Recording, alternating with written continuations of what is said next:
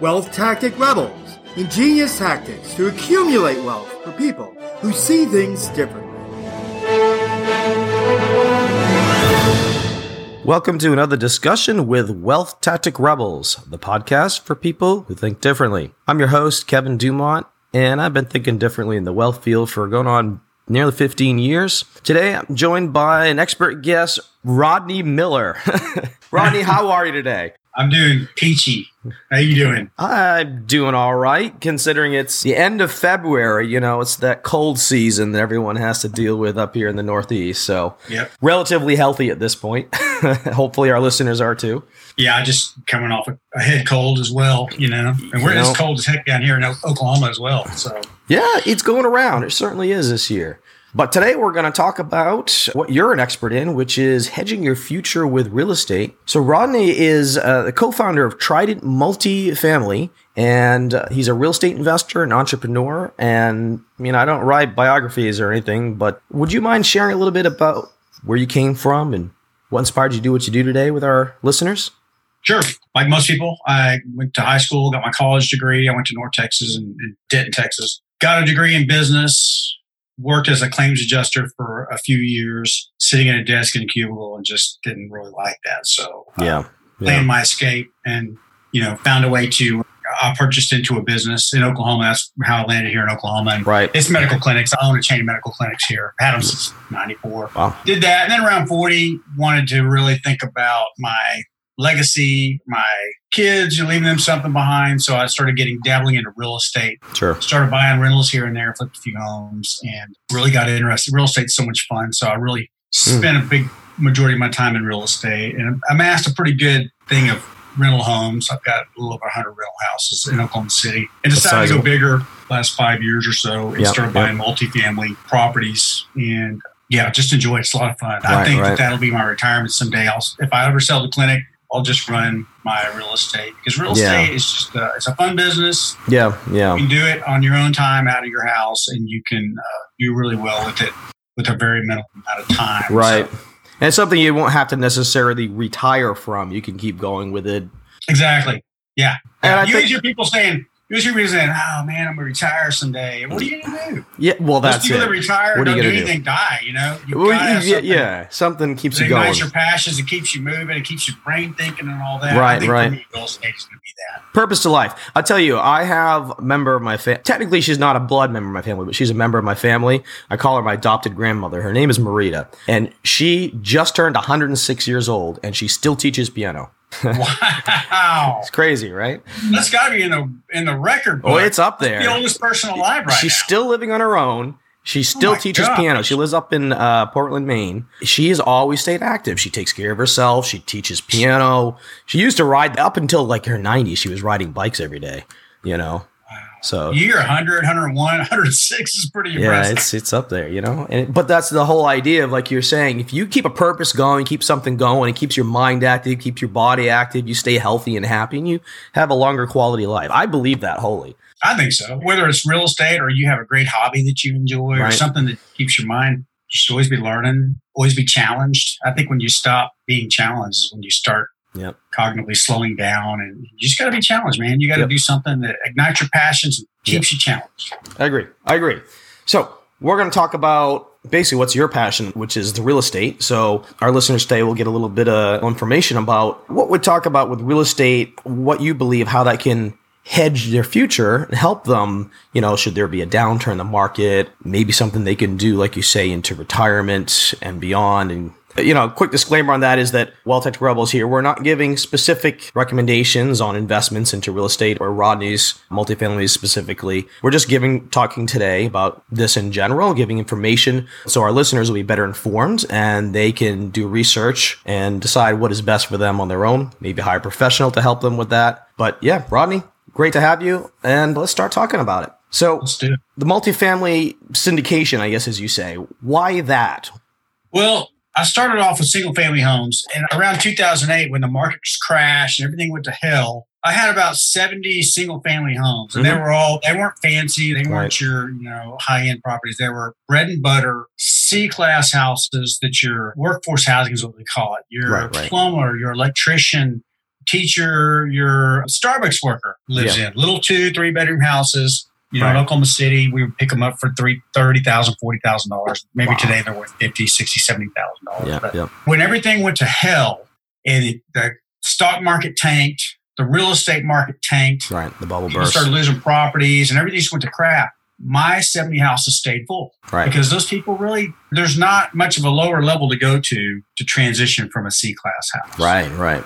A lot of times it's 2-income property, the husband and wife both work, and so they can make it work and they can pay the rent. So we really didn't see a lot of vacancy at that time. And shortly after 2008, around 2009, 2010, less people were able to purchase houses due to the credit crunch and all that. So our rents started going up. So that's true. Not only did we not take a hit, our rents went up and we started getting a better return on our capital. So that lit a light bulb. I need to be in more C-class housing, but I couldn't get it fast enough with houses. So I started learning multifamily. Same concept, C-class housing, your Starbucks worker, your retail worker, your factory worker, bread and butter folks, blue collar workers. Right. They have to have a place to live. And now we buy apartment complexes that fit that same mold, C-class. So you get your A, your real expensive apartments. People choose to live there, but they could get a house if they wanted to. Right. They're your downtown areas. They got all the amenities. Your Bs are built in the 80s. They're a little more dated, maybe more in the suburbs.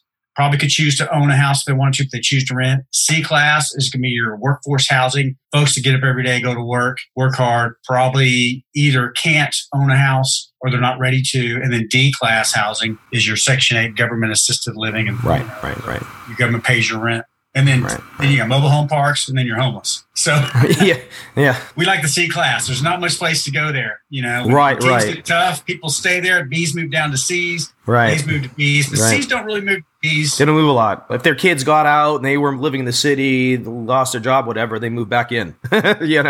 So. But really, what that boils down to is a solid investment. If you've got to put your money somewhere, and we know we're coming on a long-term, just historic run on the stock market. Housing is at an all-time high. Yep. We know something's going to reset. We don't know how big it's going to be. We know it's coming. It's not if, it's when. It's when, yeah. You want to know where that's what a lot of experts have your money say. Somewhere so you don't take a huge hit. Yeah. You don't step back 10 years trying to get back even on your stocks and bonds and all that. You need to have all that, but you need to hedge your bets with some good solid C-class real estate. That's my opinion. Right. So it is definitely an option that you have found has worked. It's worked for you. Sure. It's done well. You find that it has a level of stability that not many other options bring. Yes. What about, one thing that we talk about here with Wealth Tech Rebels is taxes, because people don't think about the way they're managing their money for tax efficiency. They can end up paying a lot more money, losing a lot of money in taxes. How is it regarding the tax situation? Well, I'm not a tax expert. We'll start there. Sure. But it's not what you make, it's what you keep, right? So if you invest in stocks and bonds and you make a bunch of money and then, you're in the 40%, 30% tax bracket and it's ordinary income, what'd you really make? You got to really factor in your tax stuff. Correct. Yeah. With multifamily, the government really likes it. So we get really good terms, not only in lending, we get the long 30-year mortgages and the 4% interest only and the non-recourse debt because the government loves these stable assets. They're extremely stable. Right. In the last downturn, C-class multifamily really didn't have a lot of delinquency and didn't have a lot of foreclosures. Right. So banks like to lend on them. Also, banks like to spur growth and there's a shortage of multifamily for the C-class folks. So the government really incentivizes operators like me to go buy it up and fix it up and put people in there. They do that by giving us tax credits, tax incentives. And so you've heard of 1031s, but there are other incentives, and they got better with the Trump administration. I'm not getting political here, but I'm just saying he brought in some new tax incentives. Sure. And basically you can do accelerated depreciation and bonus depreciation. So when we buy a property, we can depreciate a lot of the toilets, not the building itself, but anything not tied down, either the flooring, the cabinets, the countertops. We can go in there with an engineering firm, carve all that out. And it might be about a third of the actual purchase price. And then we can accelerate the depreciation on that and pass it off to our investors. Kind of offsets your ordinary income while you're making money on these things. And that's good. So there is tax benefits to these. I'm not an expert at it, but there are plenty of tax folks that can explain this to your listeners. Well, that's the nuts and bolts of it right there. Accelerated depreciation, bonus depreciation. They can look at it. That's good. All right. I'm curious, though. Is there a point where you say, okay, now it's time to sell, roll it over into another property? Is there kind of a general time frame, or what's your strategy with that? So when we underwrite a deal, so what we do is we locate a deal that makes sense to us. We look at hundreds of deals. Right. And we're looking between 100 and 300 unit apartment complexes, Class C, and we're pretty much in the Mid-South. So we're looking for deals all the time. Brokers are sending us deals left and right. And something's got to line up. We look at a lot of bad deals. So real estate's really expensive right now. Even multifamily, people are paying crazy money for it. So it's got to have a story behind it. It's got to make sense. But when we find a deal, we underwrite it from a 3 to 5 year plan. We really underwrite for 5 years, but we tell our investors, if you put your money with us, it's not a liquid investment. You can't pull it out when you want. You're in our deal. Not like stocks and bonds. If there's any downturn to this, if somebody needs to be liquid, this is not the most liquid investment. Right. But what we do is there's other strategies we can talk about with Wealth Tech Rebels regarding liquidity, but this is one strategy. So we underwrite like on a 5 year basis. We'll say we're going to go in, we're going to put, I'll use our last deal. We bought a deal for $10 million. We raised $2.5 million from private investors. Mm-hmm. Our goal was to put this money in the property. It was a great property that had been run down, but it was next to a Starbucks. We had Whole Foods down the street. Oh, wow. We had a bunch of Section 8 tenants in there, and the place had not had any money put into it. Right. So we identified all the properties around it. We realized that we could do some improvements to the property, raise the rents, and thus raise the value of the property and sell it. So our plan there, we closed on the deal. We raised $2.5 million from private investors. We invested alongside them in the deal. We always put our money in these deals. Yep. So we're not investing your money for you, but with you. Right. And then we implemented our plan. We go in there and we got $2.5 million with CapEx. We're fixing pools or 2 pools. Every unit's going to get an upgrade, about a $6,000 to $8,000 upgrade, new countertops, flooring, new cabinets. And we know from everything around it, all the other apartment complexes, that we can get about an $80 rent bump for those upgrades. So we go in there, and as tenants move out, we start fixing up the units. We raise the rents, and when we get to a certain point of net operating income, our goal, then we put it up for sale, we sell it. And then we either sell it or refinance it, and then we pay back our investors. They get a great return, we get a great return, and we move on to the next deal. And that's kind of how we So that's good. So there's a little time frame there, and you can just keep going from deal to deal, make a little money in the between, and then a good profit at the end. Yes, exactly. Okay. Exactly. So these deals cash flow while we're holding them. So a typical deal is like a 70-30 split, 30 to the general partners, which is me and my partners, and then 70 to the limited partners. Right. So every dollar that comes in on cash flow, we split it 70-30. So these things cash flow from day one because we buy them at 90% occupancy. We're not buying like 50% occupied at this point. We're buying 90% stabilized assets that we can raise the rents on. It's pretty predictable. They're going to be cash flowing very quickly after we buy it. So every month that this thing cash flows, we pay a quarterly dividend to our investors. So they're not only getting quarterly cash flow, they're also going to get a big chunk of money at the end when we sell it. So it's kind of the returns are a combination of cash flow and equity at the end when we sell it. Right. And the general partners would then have a choice of taking their money back or investing into the next property, or how does that work at that point? Well, everybody, when we sell the property, it just goes away. We dissolve the company. Right. Everybody gets paid out, and then they can choose to reinvest in another deal with us. Every deal is deal by deal. We don't pull people's money. We find a deal. We tell you the story about the deal, and you decide if you're going to put your money in or not. And then when that thing either refinances or sells, you get your capital back. You decide if you want to reinvest with us in another deal. You might not like the story on one deal, but you might love the story on another deal. Right. You might like the numbers on one deal, but you love the numbers on another deal. So it's really a deal by deal basis. How you choose to invest in these. Okay. Very good. We've been talking about the multifamily syndication. So what is and how does the syndication work? So we operate in compliance with the SEC. So when we do a deal, we form an LLC, and then we put together an offering. We file usually a 506B or a 506C Reg D offering with the SEC. And what we do is we locate a deal, we put an LLC, and then we divide it up like I told you earlier. It could be a 70-30 split with our best passive investors. The general partners, for finding the deal, we put up a lot of non-refundable hard money, 6-figure hard money deposits. We take a lot of risk up front. And then we run the deal. We are on site running the deal with property management, and we just manage the asset over the life of the deal. We implement the plan with contractors and all that. And so what we usually do is a 70-30 split. The limited partners are 70%, and then we take 30% as the general partners to run the show. Does that make sense? Makes sense. And like I said, each deal has to have merit on its own. We don't pool or commingle funds. Right. So that's really it. We file, we send out the offering, we tell you all the risk involved in the deal. Yep. We send out a webinar, we tell you the merits of the deal, and you decide if you want to invest it. If you do, there's certain paperwork you have to fill out. You have to either be an accredited or sophisticated investor. Look that up if you guys don't know what that means. But to get in these private equity deals, you'll need to be either accredited or sophisticated. And accredited, you have to have, if you're single, you have to have a $200,000 or above salary or $1 million in assets, not including your primary residence. Sophisticated means you just have to have some level of sophistication in investing your money, whether it be in real estate or trading stocks and bonds or something like that. Right. You have to have one of those two to be getting one of these SEC compliant deals. Right. Okay. So we've got the parameters how to get in there. And basically the syndication is the registered group of investors. Yes. And the SEC is really working on lowering those standards. Really? Interesting. To get in as an accredited investor. So we'll see what happens there. They're trying to increase investment. It's really arbitrary. It is, yeah, a little bit. Somebody could come into a lot of money and meet the accredited investor standards, but not really know much about, not be sophisticated, and they could lose their money. It's just an arbitrary thing that keeps a lot of good folks out of being able to invest in deals like this. Which I don't think right.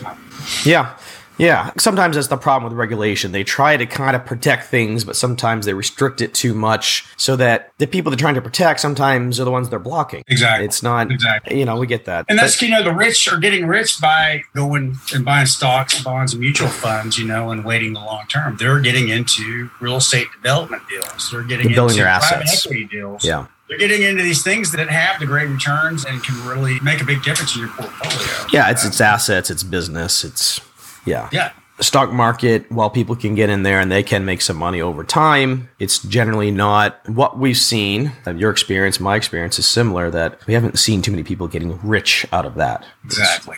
But that's the big. But, hey, people got to park their money somewhere, so they got to find. Right. You really have to have your money somewhere. And that's the key to investing. Where are you going to put your money? You can't sit in a bank account. You're losing money. Right. With inflation, everything's in a bank account. So savings accounts don't pay anything. I just sold off a package of rentals in my IRA. Well, I've got it for sale now. I'm about to do their inspections, but I'll have a nice chunk of money in my IRA if I sell those rentals. And I'm kind of freaking out because I'm really not sure where I'm going to put my money. Right. But I got to keep it out there working. You can't just sit in your account. Right. That's right. People can do research and they can find areas. I think people should make a plan, not necessarily have all their eggs in one basket. Maybe you have a favorite basket, so to speak, or a favorite club. Sometimes we refer to it that way. And I think you and I have talked about this. People need to do research because a lot of people invest without doing research. Absolutely. And that's when you can run into... I think that when you start getting the alternative investment world, it's very important that you go to the conventions, the seminars, you read books, and you vet people. You just got to know what you're doing. You can't jump into it without really doing some research. That's just the thing about, if you really want to get good returns, it's more work. It's not for somebody who wants to sit around on the weekends and watch football and whatever. Guys that are out there making money on investments are learning all the time. They're reading books, they're going to seminars, they're partnering with people, they're going to meetup groups in their area to talk about real estate, alternative investments, wholesale, whatever they are. Right. But you got to put yourself out there. You got to take the time to, you got to burn a few brain cells to right. What you're getting into. Not that they didn't watch the Super Bowl, but I watched. Right. There you go. What should if our listeners are thinking, hey, I kind of like this, maybe this is a direction I might want to head. I'm going to do some more research, but what would they look for? What's a good deal? What do they look for in a deal? Oh, that's a loaded question, man. Every deal is different. I would say you need to be just as concerned about the operator of the deal than you do the deal. Right. As you do. Because a great deal with a bad operator is not a great deal. They can take that sucker down the drain. Right.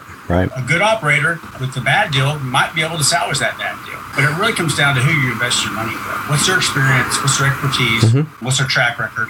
Yeah. And you really need to vet these people that you're getting in bed with. Because that's more important, I think, than the deal. But it depends on what you want, too. Some people want cash flow. Some people will be happy with a 8% guarantee, or not guarantee, but preferred return. So Right. You do a deal and we give you a preferred return, like you get the first 8% cash flow before we get anything. So if you're really living off your investments, you like the cash flow. Some people will take less of the cash flow. Right. They want a bigger pop at the end, more Right. equity. Right. So they might take a 6% cash flow, but when it's all said and done, they're going to have a 15, 20% return Right. because they waited till the deal went full circle and took less during. Right. Right. There's just different ways to invest depending on what Right. your goal is. We've Right. done deals where we gave an 8% pref, Mhm. 6% pref to our investors, so they got the first 6%, so Yep. the cash flow. We've done deals where it's just an even split.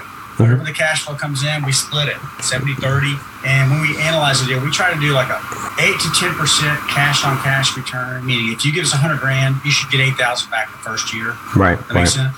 Makes sense. An overall return, annualized return of around 15, 16% Right. after we sell the property. So you'll Right. get about half of your return from the cash flow, and then the other half should come from the property. Right. Right. I guess a good question then would be, when you're looking for a deal, what are the characteristics you're looking for typically? We have very specific criteria. 100 to 300 units. We want to be in the Mid-South.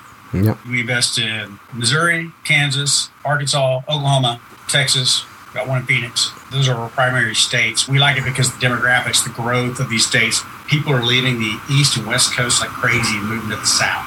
Florida too. Huge growth in Florida. Yep. So the growth is there. A lot of renters coming to these areas. We look for 100, 300 units, Class C, we want workforce housing, and it has to have value add. It has to be something we can do. It's got to be undervalued for the market. The rents have to be undervalued. Something we can do to come into that area, to that property, and we can improve the property either by reducing expenses, because some properties are just mismanaged. Right. Expenses are crazy off. They could reduce expenses by losing a few employees, by fixing some leaks that are running all the time, by turning units faster. Right. So we can reduce expenses, and then we like to raise rents by fixing up units and bringing rents to market. Bring the value up, right? Properties that are under market. Yeah. It's easy to find one. Not easy to find one, but it's easy to identify one. When you find a property that's $100, $150 below market rents and everything around it, you can walk in there and they're charging an extra $150 for the same size unit. Right. They might have a new countertop and a new fresh coat of paint and maybe new flooring. Right. Right. We can factor that into our model. It's just pretty simple to put those deals together. But that's what we look for. Class C, 100 to 300 units in the Mid-South, value add. That's kind of what we do. Right.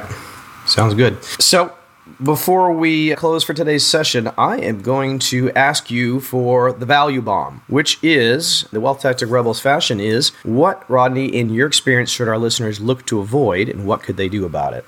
Just what we discussed earlier. I mean, you deal with alternative investing and stuff, you're thinking out of the box kind of stuff. Yep. But if you're going to do that, you really have to do your research. So avoid moving into a market or making an investment before you have researched in depth what you're going to invest your money in. You need to know the business model, you need to know the industry, you need to know the markets, and then you also need to know the operators. You need to vet the operators. You need to make sure they haven't been to prison or they haven't had SEC securities fraud violations. And and then talk to some of their investors and see if they're happy. Have they gotten the returns that they were told they would get? You just need to vet those guys and make sure they've been in the business for a while. They're not newcomers. They didn't just get in the business. That would be my biggest bit of advice. Learn what you're getting into. If you think mobile home parks is the way you're going to go, learn everything you can about mobile home parks. There's at least thousands of books on mobile home parks, and then there's get-togethers and meetups on mobile home parks, and there's seminars and conventions about mobile home park owners all over the country. From new to people that want to get into it, you will learn so much if you just attend one of those. Multifamily is another aspect of it. Just doing flips and rentals for single-family homes. There's plenty of people you can tap for that. But you need to learn the market. You need to learn right.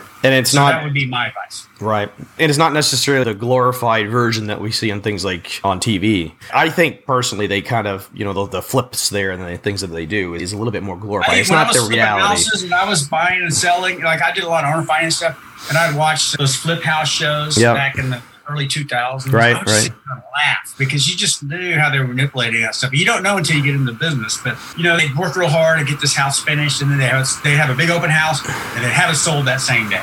And you're like, really? It's not how it works. What they were probably doing is owner financing it, and they were carrying the mortgage. But I mean, there's just right. You'll get a dose of reality, but you will have a lot of people that are trying to sell you stuff, and you'll have the gurus, that have only been in the business for a couple of years, but now they want to teach you how to do it. Right.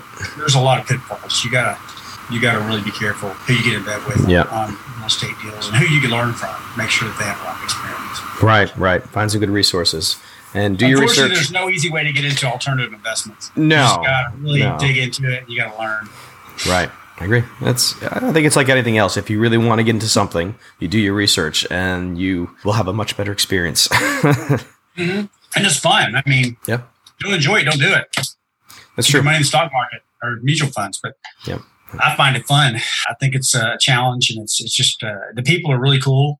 I go to convention. I just got back from Colorado. Went to a multifamily convention. Right. I was in Dallas. I'll be in Dallas next week. I've been going all over the country. I just enjoy it. The people are cool. They're forward-thinking folks, and they're just fun to be around. It's just a fun group. Very good.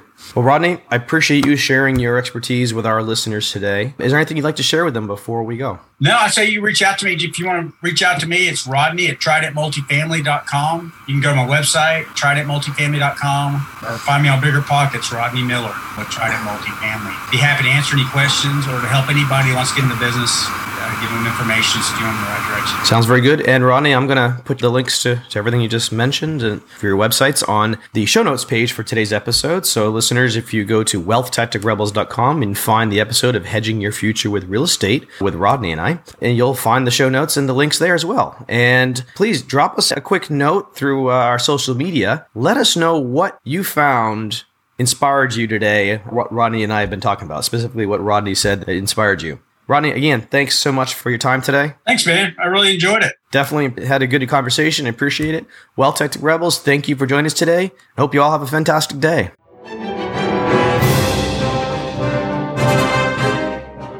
Want to really see things differently? Take our course, Ingenious Tactics 201, where we teach you all the wealth accumulating tactics with detailed real-life examples. See your progress with quizzes and a certificate of completion. For course details, visit wealthtacticrebels.com. Sign up today and start seeing things differently.